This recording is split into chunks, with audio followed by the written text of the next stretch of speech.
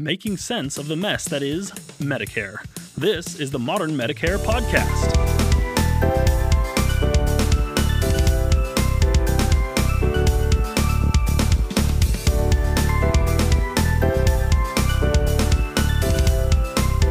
And now, for your host, Keaton Lewis.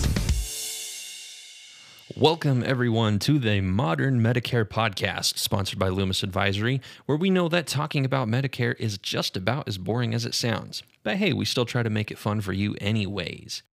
Today, we have our very first episode of the Modern Medicare Podcast, and we are so excited that you are tuning in and listening to it.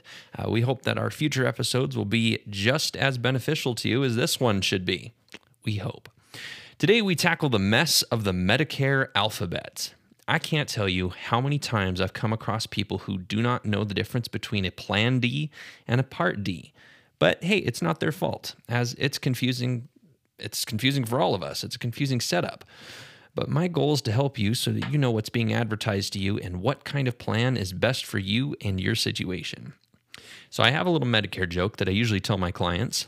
With all the letters that you have to deal with in Medicare, you got Part A, Part B, Part C, and Part D.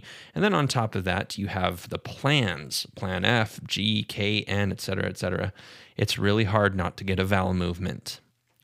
Cue knee slap right there. The letters aspect of Medicare really can confuse someone if they don't know what they mean. So we're going to break it down and help make it make a little more sense for you.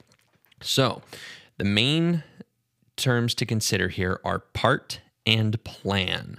Part is the Medicare designation for the types of coverage in your Medicare, while plan refers to the supplemental Medigap or Medicare supplement plans.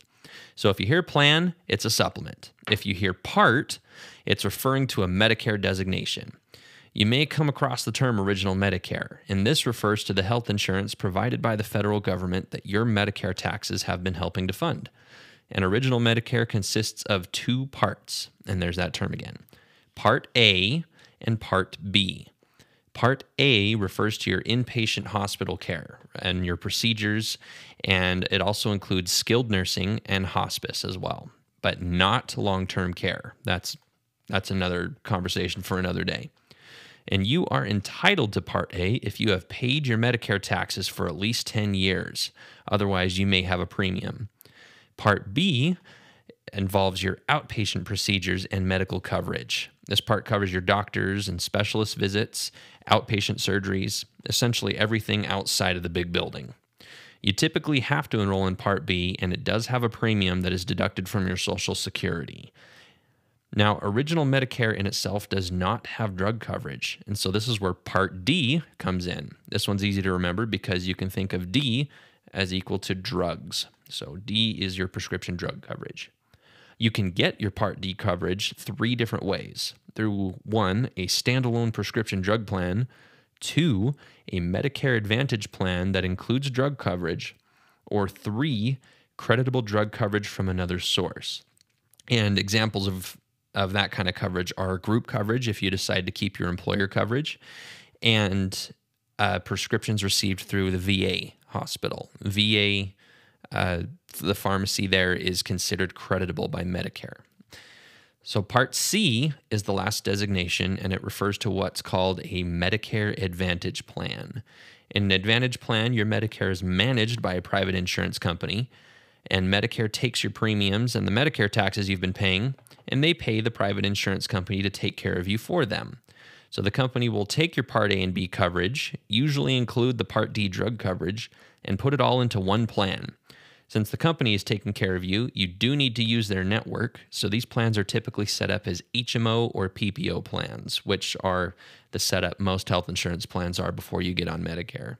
The nice thing is they have to at least meet the minimum level of coverage that original Medicare offers, but they can go above and beyond that, and there's some sweet benefits involved with that as well. So check out the plans in your area. There might be some awesome benefits you're entitled to. You know that these are Medicare supplements, or sometimes called Medigap plans. Their sole purpose is to pick up the 20% that you are responsible for with original Medicare.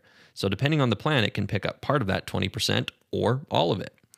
Medigap plans are standardized, which means the health coverage is exactly the same no matter where you go in the country or what company you go with. The only thing that will change is your premium, which is based on your age, health, where you live, and what company you decide to go with. The nice thing is you can see anyone in the United States as long as they accept Medicare.